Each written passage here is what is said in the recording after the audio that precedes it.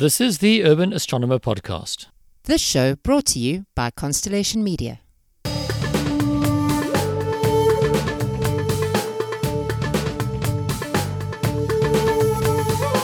Hi everybody out there, this is Alan Fassfeld speaking, and you are listening to episode 7 of the second season of the Urban Astronomer Podcast. Today you'll be listening to an interview I recorded with Dr Jarita Holbrook of the University of the Western Cape. But before we get to that, I would just like to remind you all that one of the reasons I have managed to stick to a consistent release schedule this season is that I left my day job and am now doing this podcast and other science communication work full time. That means that your support through Patreon and other channels no longer goes to a slush fund for new microphones, but is part of my family's budget. If this stirs feelings of guilt or pity on your heart, then all you need to do to make yourself feel better is visit our website at www.urban-astronomer.com and click the Patreon link and pledge a small monthly donation. On the other hand, if you feel nothing at all, well, it's worth a shot. Still true though. Anyway, if I haven't chased you away with my transparent manipulations, here is the star of today's show, Dr. Jarita Holbrook. So I've been studying the square kilometer array and the town of Carnarvon and the astronomy community to see if there's a similar pattern to what happens at other observatories around the world, which is the observatory itself becomes a metropole. It is the center of a lot of high tech and, state of the art. And of course, it has this intellectual capital as well. The people who work there are highly skilled.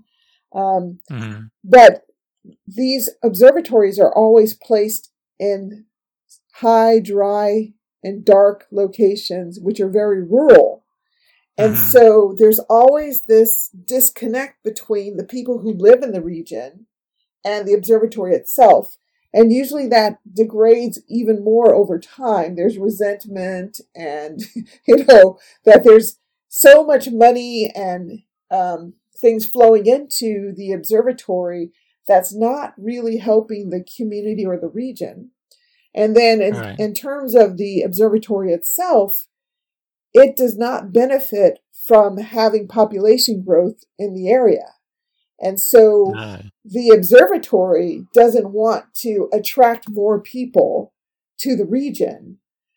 So, of course, the best solution is to educate the people in the region that already live there so that they can work at the observatory and you don't have to import your knowledge base, right? And so, but for some reason, observatories, scientists, etc., have not taken that tact. They have not seen the local population as being capable or worth educating to the extent that they could work at the observatories. And I'm speaking of like observatories in the U.S., Chile, etc. I think Chile is a kind of an exception because their observatory is in the middle of nowhere. But then, you find that when you place things in the middle of nowhere, in fact, people do live there too. Right? Yeah. So why do you think that is? I mean, is that just a snobbery thing or an elitism, or is there something more nuanced? Well, I think that whenever you're working with local populations, indigenous populations, that you have this yes, there's an intellectual disconnect, but there's also a lack of creativity on the part of the people who should be educating the local people. Right. Okay, so there's a lack of creativity. And I find just being a professor of astronomy, and I've been a professor of other things too. I've been a professor in applied anthropology as well. And I've been a visiting professor in women and gender studies. But I want to just sort of badmouth the astronomers for a minute and the physicists for a minute. And so I'm going to badmouth them a minute, and then I'll come back with some compliments. So I start by saying that I find that when it comes to educating students, that they're very, very lazy. Like, they really don't want to take the time to teach the students the things that they need to know. They just want to find the very, very brightest students so that they can make them brighter. You know, they want their students intellectually ready-made. Just like, oh, I don't have to actually work. I just have to identify those people who are already good at this, right? Mm-hmm. And so because they're intellectually lazy, would they even consider taking the time to reach out to local, regional populations who they consider haven't produced a scientist yet, etc., whatever their bias is? Now, that said, now I have to come back to the compliments, which is, I'm a professor at the University of Western Cape. And I find that the attitude of the physicists there is different, that they are interested. They will take the time to teach the students what they know. They know that students don't come in ready-made, that you actually have to teach them and bring them to a level in which they can become physicists, astrophysicists, chemical physicists, whatever. So they don't have that teaching bias walking in the door. Everyone there has the potential to become a scientist. And it's your job as a professor to teach them so that they can do this, so that they can achieve their dreams if their dream is to be a scientist. So there, I badmouth and I've complimented. So there. Thank you. Can we take a step back for a second? Sure. Because I want to ask you a very basic question and it's disguising the fact that I don't actually know how to pronounce your name. So, can you tell us, what is your name and a little bit about yourself? Okay, my name is Jarita Holbrook. Okay, Jarita Holbrook. Oh. Yes. And that is my birth name. I did not, when I got married, I did not change my name.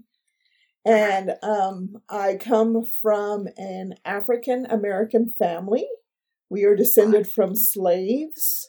So we do not have a direct connection to Africa. We've been in the United States for hundreds of years. The Holbrook family, my family, came from a plantation in North Carolina and migrated across the United States. And the generation before me, of course, was the generation of the Vietnam War. And so all of my uncles were in the military. And my family traveled. My father was in the military too, in the Air Force. And so my family traveled, all over the world. I have, my uncles traveled to Germany. My father traveled to Thailand. They settled in Tokyo for a minute. I was born in Hawaii when they were there. And then they moved to California and then various other military bases in the United States. I have cousins that were born in North Africa, cousins that were born in Germany, so they were all in the military. So we're sort of this world traveling, but in the context of work, family. Yes. So that's my roots. So tell me, with all that traveling then, where did the astronomy come from? Was it just seeing the different skies as you traveled, or was it... Well, I was pretty much raised in California. And, there's so many ways to tell about how you get involved with something. And lately, I'm just like, there's not anything that's particularly unusual about my story. I think that when you are a kid, you go through a bunch of interests. I always say people start with dinosaurs, right? Geology, rocks, volcanoes. Yeah, that's me. Exactly. And then, but outer space and the planets is in that list, right? Of things that you become enchanted with as you're going through elementary school. If you go to an elementary school where they take their, exposure to science seriously. Of course, everyone loves chemistry because, you put things together, they change colors, blah, blah, blah. Get your lab coats. Yeah. And then electricity. So, and I think that the major difference between my story and everyone else's story is that since I was living in Los Angeles and I was going to science magnet schools in Los Angeles, we were exposed to the jobs that you can get as well. And so I actually learned that you could actually have a job as an astronomer. So I'm like, okay, that's what I'll try. So for a while I wasn't settled. I was like, oh, I kind of like geology, but I also like astronomy. I also like oceanography. So I took a class in each one of those, and basically all of them required physics. Mm-hmm. So that's how I ended up majoring in physics, right? Right. Yes, but all the research, once I was an undergraduate, all the research that I did was in astronomy.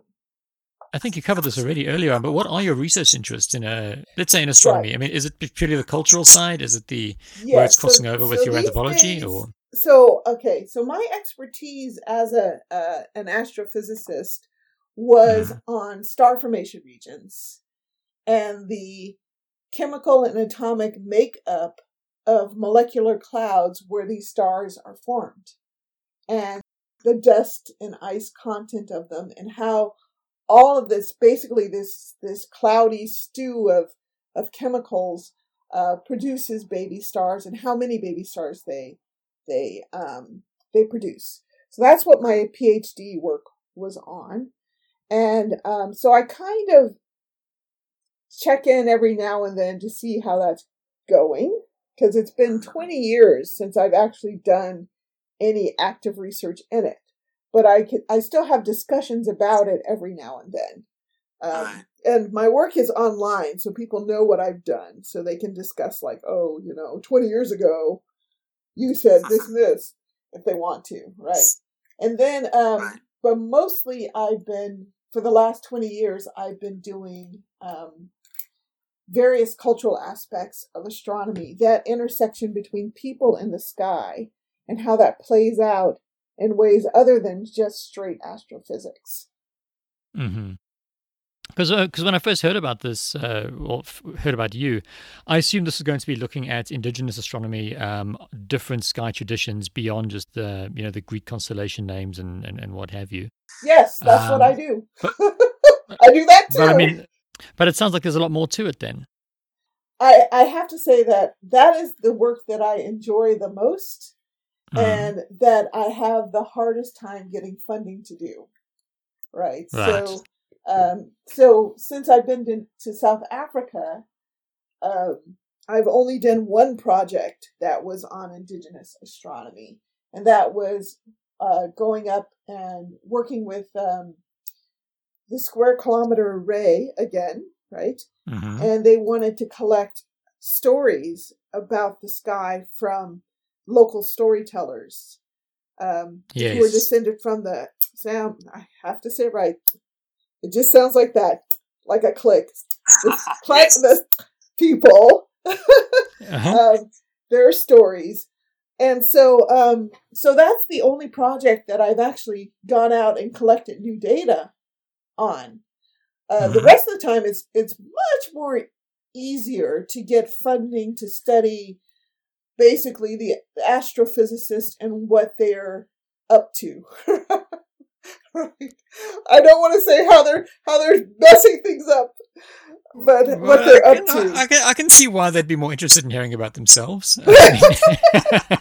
Well, more, for the South African government, of course, they're interested because they're investing so much in astronomy, and astronomy is just like glacially, I guess it's on astronomical timescales, diversifying, right? So they're barely making a dent with increasing the number of women, and of course, and getting the full representation of the South African population into astronomy, right? Where they just don't have all the representations of all the ethnic groups. So, what did I want to say about that?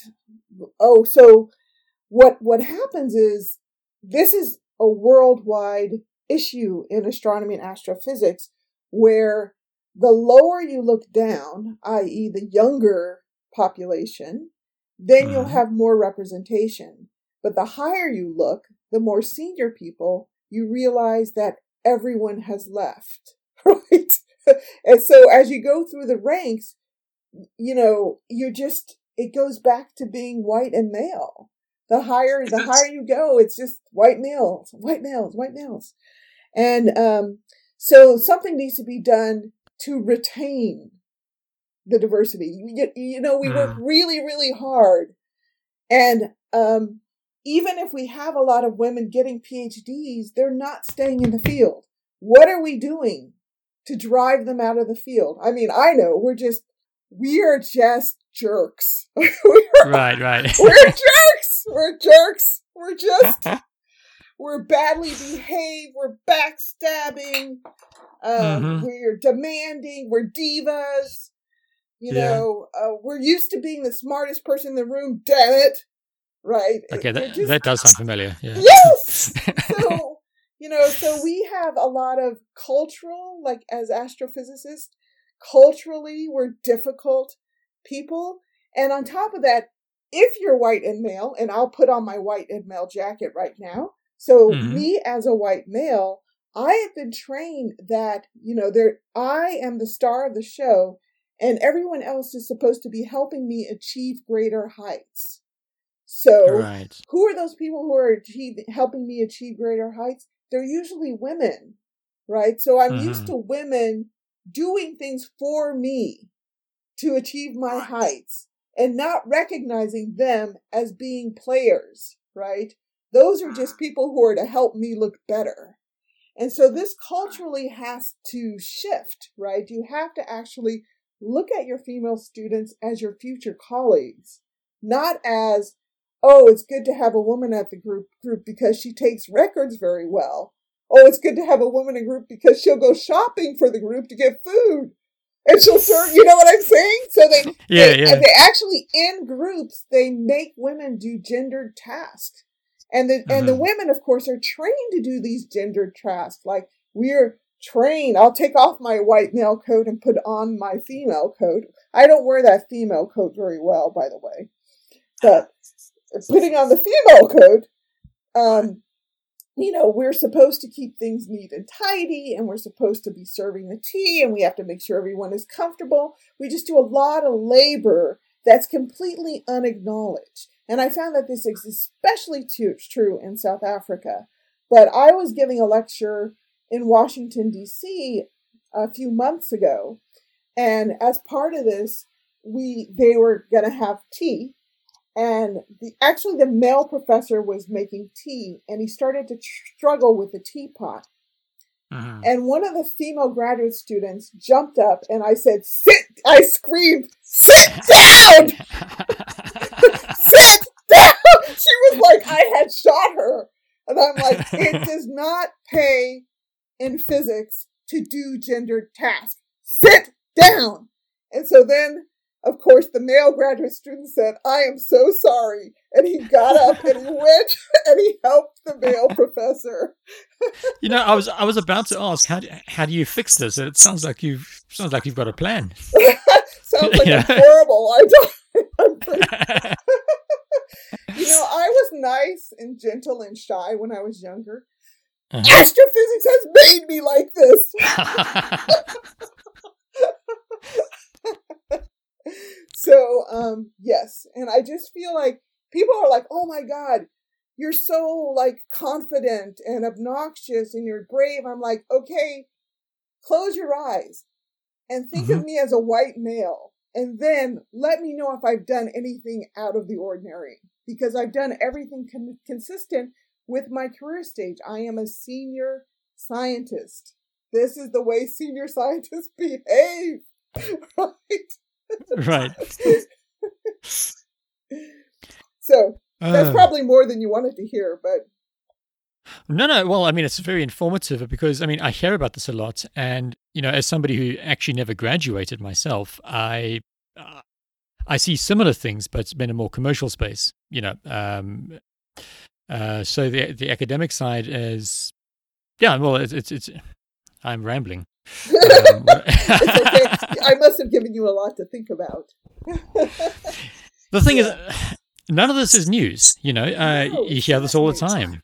Yeah, but the people who are always shocked are the women themselves. It's like, okay, you know that those 10 times you put out the tea, did anybody thank you for putting out the tea? No. Okay, stop doing it. So it's like, if you're waiting to get acknowledged for doing gendered tasks, it's never, ever going to happen. Unless you train the men to actually say thank you and that I will do it next time. That's what the guy should say, right? But instead, they just accept it as the norm. I'll tell you a secret. I don't want to make the tea, right? I mean, that's what it comes down to, isn't it? If it wasn't, if you don't want to make the tea, why make somebody else make the tea? Take your turn. Yeah. I mean, if it was a fun job, then of course it would have been taken over by now. Yes. Yeah, that's my attempt at acknowledging, but it's just so much easier just to be a man and just let everyone do things for you. I'm like, it's a great life being a man. It's a great life. And it's easy to squash the guilt down, just it is. They're getting a sense of satisfaction from doing that, for making the tea for me, right? Well, I've got enough self-respect not to come up with something that lame, but So you wanted to know? I know I'm kind of rambling too, but I came to South Africa for work. South Africa has chosen very strategically which sciences they're going to support. And those sciences take advantage of the advantages that South Africa has in the sciences. So you get paleontology, you get oceanography because it's between two oceans, you get Arctic studies because it's close to the Arctic, and you get astrophysics because it's got dark skies. So they've invested a lot in astronomy. I think you've heard this before, but for the record. And so, and they've attracted a lot of foreign scientists to improve the astrophysics in the country. And so, I think that those astronomers and astrophysicists who they bring, they have to strategically interview them because, like I said, if they're working in that mindset of I'm just here to identify the best students, as opposed to I'm here to teach students and actually do work teaching students, this is never going to work. So you have to get these foreign scientists who have the right work ethic in terms of educating students in South Africa. Yes. I wonder if that is why the people I've spoken to have uniformly been just such friendly and open people. You hear so much about the competitiveness and in academia, and I'm just not seeing it. Is this part of the selection effect, do you think? I think that also South Africa is a different culture in which to work, right? And I think that you do sometimes see the competitiveness, but South African culture, it's not as strong as in other parts of the world. So it's actually, for me, I found that it was a very pleasant place to work. I like being at University of Western Cape. I feel like, University of Western Cape has a long anti-apartheid history, and it was diverse, right? It was a lot of the white professors went to jail as anti-apartheid protesters. And so that ethos is still there, that we're here to change South Africa for the better and get all of its citizens participating in all aspects of South African life. So I would say that it's the selection. Well, the whole thing is, if you come to South Africa and you're competitive, nobody else is going to compete, right? So you're basically banging your head against a wall because everyone is just happy doing their own thing. They're doing their science, they're mentoring their students, and they have enough resources as well. In astronomy and in physics, there seems to be enough resources such that people don't have to really compete for resources. Right. And that, I think, takes some of the edge off of that competitive environment. Like, my winning doesn't mean you losing. My winning means our whole department wins. Yeah. So we have digressed. I'm sure there were different astronomy and indigenous astronomy questions you wanted to ask me. Oh, Instead, wow. we're doing the human, all of this, scientists are humans. They're not absolved from all of these cultural and social issues. And Yes. so when I'm studying astrophysicists and their behavior, this is the stuff that comes up, leadership and collaborations. And, there's beautiful parts of studying astrophysicists, such as, some of the beautiful things that they're studying, their ideas. Those are the real beautiful things. But a lot of it is just like normal human stuff. Yeah. Normal human stuff, because we are still humans. Yeah. I was asking about local indigenous astronomy a while ago, and we sort of glossed over that. But it must have been about 5-10 years ago, somebody I was speaking to from the Astronomical Society of South Africa, he had been trying to collect these stories as well, and he ended up sending me what he had managed to gather together, this mess of text files and PDFs and what have you. And I read all through all these stories, and they're all very interesting, and just great African mythology and the like. And then I get to the end, and there's this little note, somebody questioning all the stories, because the way they'd been gathered was to send people out with a little bit of money, go into remote villages and say, what are the stories that your grandparents used to tell you? And so the question now is, are these actually the stories that they were told, or did some guy with money come in and say, please tell me a story? And said, well, I'd better tell him a story if I want the money. So if the person didn't have stories, or if he didn't have new stories, and I know some of the stories are correct, because, again, second, third hand, people bringing these stories home and having colleagues say, oh, yes, I remember that one from when I was little, and others no one has heard. Yes. So it's like, I mean, it's like it's like any other. How do you deal with stuff like this? How do you get this information and trust it? So you're getting the information is super, super hard, first of all. And then trusting is, that has a whole can of worms behind it, of course. But that there's a rule in journalism, which is, always get 3 sources, right? You have to get it corroborated by three different sources, right? Mm-hmm. And so this is what you do, and then the other thing is we're at this point in time, you're normally not the first person to get these stories, right? So you're basically just getting stories and comparing it to the stories that somebody else got 50 years ago, and somebody else got 100 years ago, and somebody else got 200 years ago.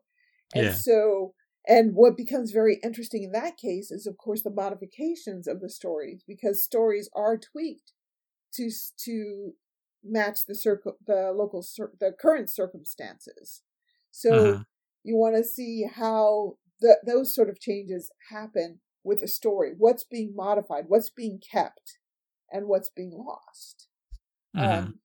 So you just, you get used to doing this, like I get, just like if you're doing astronomy and you're looking at another picture or another spectrum of a star, you're like, oh, it's an A type, oh, it's a C type, oh, it's a D, after, all right, yeah, you recognize it.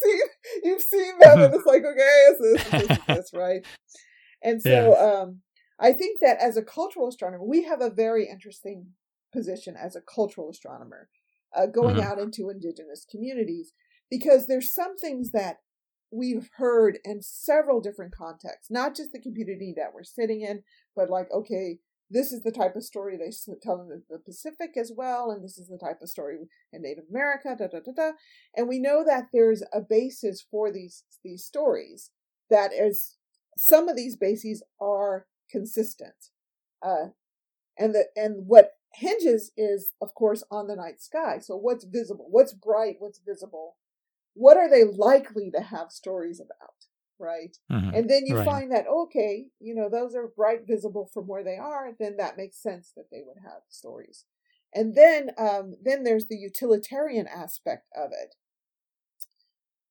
If they have a lot of constellations and asterisms that are not bright, like they're actually the fainter ones, fainter stars, then that's usually because they're using them for something. Like they have to know what these stars too, because they're using them for something. And that could be navigation, calendars, that kind of use, right? So it's so as cultural astronomers, we kind of have an idea how humans use and think about and play with the sky and bring the sky down to Earth, right? And why they decide to bring the sky down to Earth. So one of the common reasons that they bring it down, of course, is to establish authority. But another reason, of course, is calendars. Like, agricultural calendar. Everyone has to make a calendar in order to do agriculture, right? And do migration. And what do you mean? Authority. How does that work? I'm not sure I understand that. So I just gave a TED talk on religion and cultural astronomy. Oh, I see. Okay. And in that TED talk, I explain how certain people, groups, whatever, want to establish political and social authority. They want to be kings and queens and divas.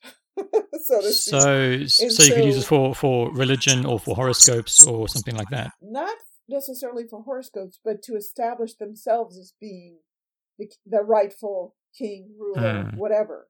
So there's many moves that they do to do that. One is that they say that they came from the sky, right? Their ancestors came from the sky.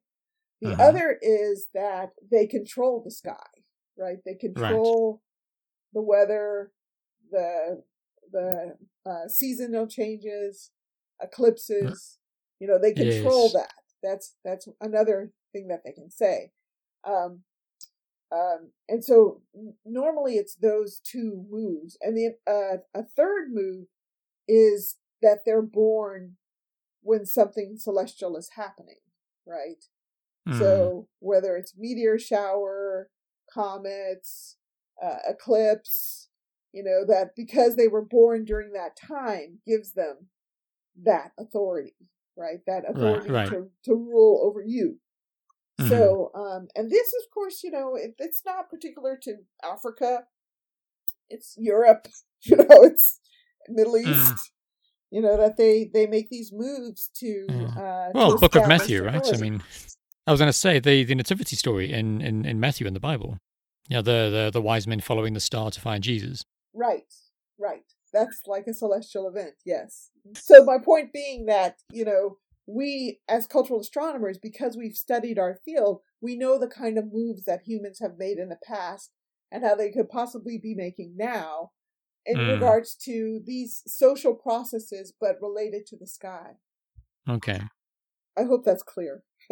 No, I think so. Yes, it's basically it's a, if I can try and summarize now, these are common behaviors among human cultures around the world, and you start to recognize them as you move around and hear the same sorts of stories. Yes, exactly. That's good. Got it. Okay. You get an A+ today. I think we've covered everything. Are there any projects that you'd like to bring people's attention to, or to mention or promote? No, I think I've covered everything right now. We do need more subscribers on YouTube for our YouTube series, Science Tourist. You can find it just if you put in the search Science Tourist, then we come up. I think we're the number one search term for that. So we can use subscribers for that. All right. I feel like most of the stuff that I'm doing now is media related as opposed to doing research. But I've done enough research. I have so much data that I'm sitting on that I could not do another interview, because I do interview-based inquiry. Okay. I could not do another interview and have enough to take me through to my retirement, because I have interviewed hundreds and hundreds of astrophysicists. This is not the fun stuff, not the indigenous knowledge stuff, but the astrophysicist and the culture of astrophysics and how it's inclusive to some and exclusive to others. So, so that has to be analyzed. And so, yes, that it keeps me busy as well. Mm. I'm also Bloomsbury's series has a cultural history of, and so I'm one of the editors of a volume on the cultural history of the universe. And Okay. so that involves 6 chapters, and I have to write 2 chapters in other people's volumes, but I'm in charge of the volume that's from 1920 to the present. And I don't know if you've ever had to deal with 6 authors and getting their I have not, articles. no. and that's pretty time consuming, is just, and I'm having to edit, as well as my graduate student is writing her PhD thesis right now. So when I'm not editing the Science Tourist series, I am editing my student's thesis, or I'm editing these chapters that are coming in for this cultural history of the universe that's forthcoming. It's actually going to be out in about 2 years. So those are the things that take up my time these days, and raising my teenagers. I have teenage daughters. So, how many? Just 2. 2. Well, 2's enough, eh? Yeah, one's in college, so I consider that a success. Yeah. But I still have Out of the one house. more. Job done. Yes, out of the house, but she's back for the summer. You made an adult, and therefore the job is done. Yes. Successfully, yeah. Success. I've still got a few years to go, but anyway, so if people would like to get hold of you and ask you more about your work, how can they find you? I try not to be found. I'm really busy, but I'm actually on Instagram and Twitter. Those are the 2 things that I usually post on, and that people can interface with me. There's my public page is Dr. Jarita Holbrook. So they can ask me questions on that page. And if I remember to get on Facebook, then I'll answer. I do get notifications every now and then, but a lot of the things I get from Facebook is garbage, so I just ignore it. But once a week, I do get on Facebook and see if anyone has asked me any questions, or posted anything. Scroll through notifications, mark all as read. That's what I do as well. Yeah. But most of the posting that I do regularly is on Instagram and Twitter, and they just feed into my Facebook page. Okay. Yeah, so that's the way to get in touch with me. That was Dr. Jarita Holbrook from the University of the Western Cape, talking about the stuff that underpins our favourite science. This last weekend, I presented a talk at Scopex on orbital mechanics using Kerbal Space Program to demonstrate some of the more unintuitive aspects of manoeuvring through space.